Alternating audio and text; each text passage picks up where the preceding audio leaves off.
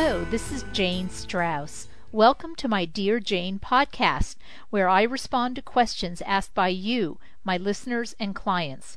To ask a question and read my answers, please visit www.stopenduring.com. Today's topic is 5 steps to just set yourself free. This question came to me during a teleseminar. Dear Jane, I can't stop thinking about how my boyfriend hurt my feelings. How do I get over this? He apologized, but says now it's my problem. Is it?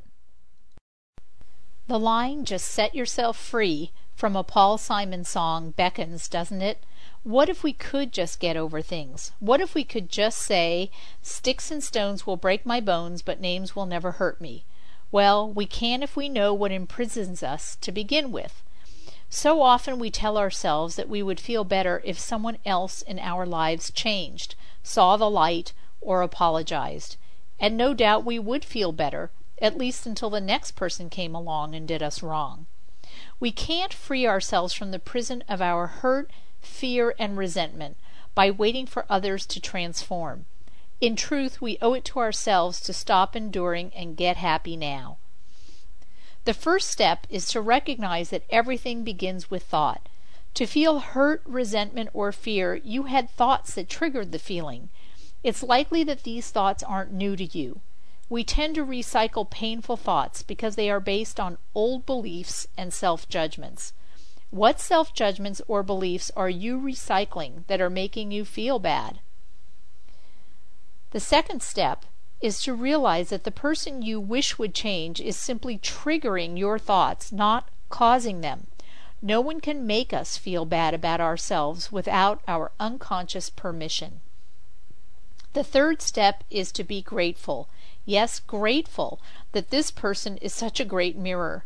For better or worse, people reflect our beliefs about ourselves. Take advantage of what this person is bringing up for you. Step 4 is to release your self-judgments and limiting beliefs. You can do this every day by practicing acting as if.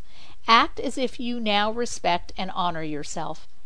Act as if you are fully worthy and deserving of kindness and compassion. Act as if you are unconditionally loved by loving yourself unconditionally. Forgive yourself. Treat yourself well. This is how you will train yourself to see your self-judgments for what they are, blinders that keep you from seeing that you are so much more than your worst thoughts. You are enough. You are worthy, regardless of what you have believed and how you have behaved due to a false belief.